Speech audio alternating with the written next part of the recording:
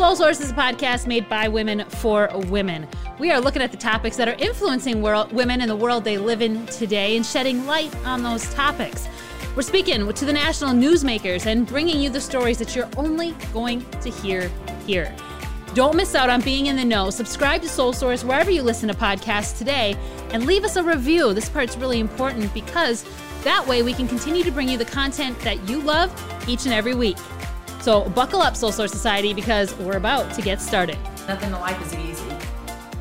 And there's no shortcut to a place worth going. Hey everyone, I am Raquel Amel, your host of Soul Source, and 2020, it was a big year for women. I mean, we saw the first female vice president be elected to U.S. office, and now we have witnessed the first woman in National Football League history to referee a Super Bowl. I mean, ladies, that's a pretty darn cool thing. If you didn't catch the NFL Super Bowl this past weekend, let me catch you up. The Kansas City Chiefs took on the Tampa Bay Buccaneers at Tampa Bay, Florida, and Tom Brady and the Tampa Bay Buccaneers took home the gold in a 31-9 win. But for many young girls and women out there, eyes were on Sarah Thomas, one of the 8 game officials added to the NFL officiating roster for this year's Super Bowl and the only female ever added to a Super Bowl list to officiate.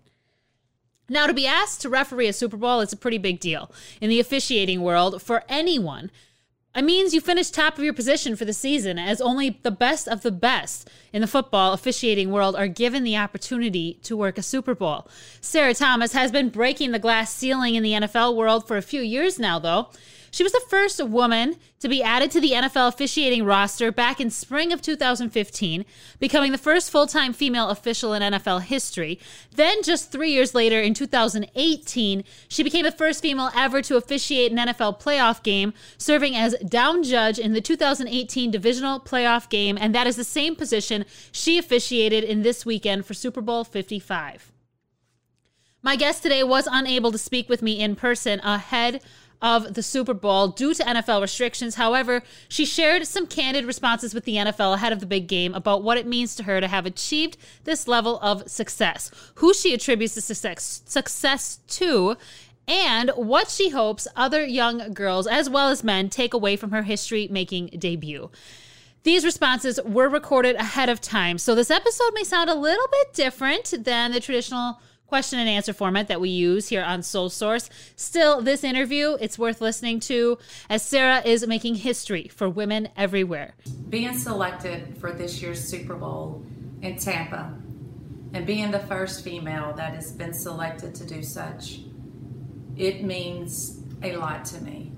I have a precious little girl that is watching her mom, not just on a football field, but daily at home, and I want her to know, seeing it, believing it, and you can do it.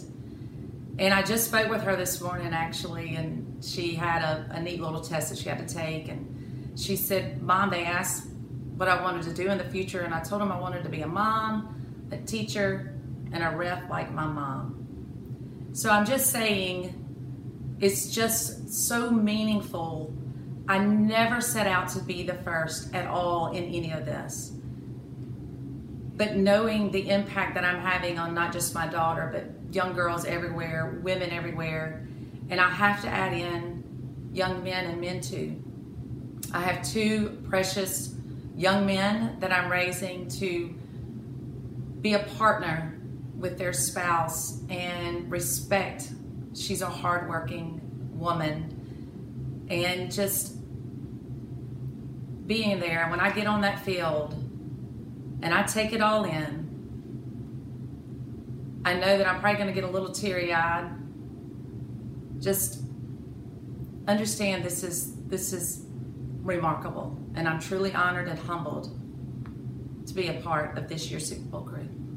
I can imagine soaking that all up is very emotional, and it should be. I mean, she's making history. A lot of people strive to achieve what she's doing right now. I have to be honest and say, yes, early in my career, especially maybe college, that's like if you ever get selected to go to the NFL, I mean, wouldn't it be great to work a Super Bowl? But once I was interviewed and had that opportunity to work my first game in the NFL, you just have to understand that it's the longevity of your career that you really want to establish.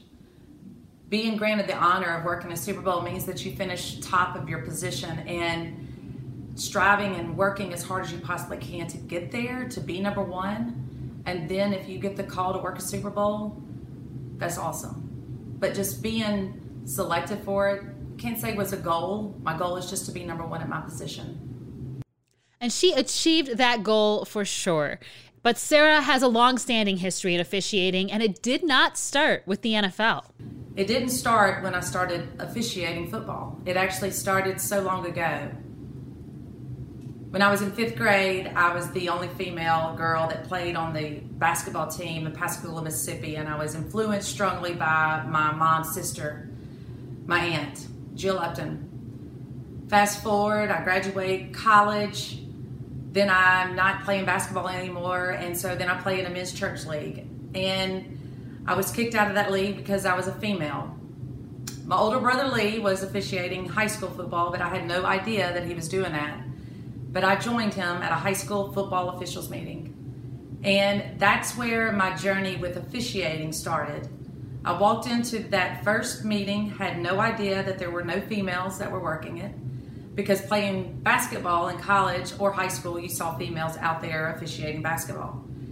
And I fell in love in that moment whenever I was taken back that you got to be kidding me. These guys actually get together and discuss rules and what if scenarios and just plays that happen and challenge each other. And it felt that I could give back in a sense to just organize sports. I love sports, but this football officiating thing took off.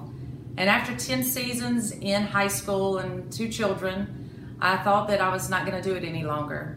But I worked a high school playoff game, and there was an NFL scout there, Dr. Joe Haynes. He got me plugged in with Gerald Austin of Conference USA. Gerald hired me, and my career in college began. I attended clinics. I worked in the UFL. I worked in arena ball, and then I got the phone call from the NFL in 2015. And here I am, wrapping up my 6th season. But my journey in officiating started a long time ago. It wasn't that it just started when I really started officiating. I mean, we talk a lot about women's issues here on the show, but as you hear with Sarah's story, she came up through the ranks in a very male-dominated field. That means she was actually standing on the shoulders of guys who came before her. That's different than a lot of the women who have had firsts in their careers, but men played a huge role in helping her achieve the success, and that is not lost on Sarah. When I started officiating, there were very few females officiating in football. I don't believe that there were any in the state of Mississippi whenever I started. And now to see so many females officiating across the country, not only that, but I just got an email the other day from overseas from some female football officials, and it's across the world to see the impact of the amount of females that are out there officiating football. My message is, do it because you love it. Don't do it because you want the recognition. But I think there's power in numbers. And when you start having more and more and more females, no one's doing it for the recognition. They are doing it because they love it. So I have to just pay, I have to pay tribute to the men too that walked this before me, because there weren't any women in college or in the NFL that I could look up to. And if it hadn't been for the men that accepted me and saw that I was doing it for the same reasons that they were, I wouldn't be where I am if it weren't for the officials in Pascagoula, Mississippi, and Conference USA, and all the fraternity of football officials that are still currently in the NFL and the ones who have retired. So to that, I want to say thank you, guys. It's so awesome to hear about men uplifting women and making sure that they can achieve their dreams. We need much more of that in the world, and vice versa. Women should recognize and credit the guys who are helping them achieve these milestones. And for Sarah, she says football is really where she started to find her groove in the officiating world. Football has played a very impactful role in my life. I didn't play the game of football, but I have been blessed to officiate the game of football. Fell in love with it, refereeing, officiating, junior high, high school games, college, and now in the NFL.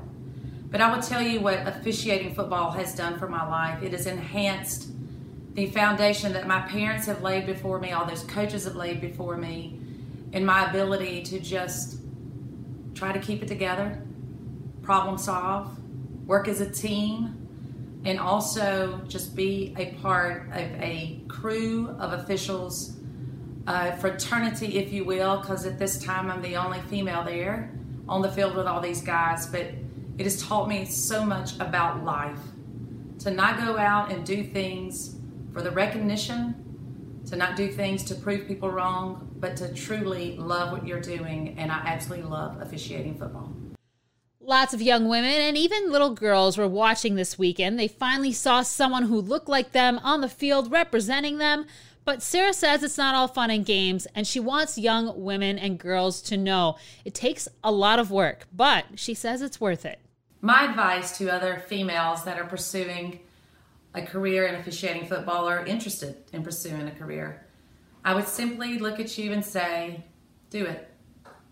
Find an association there and start out the grassroots wherever you live.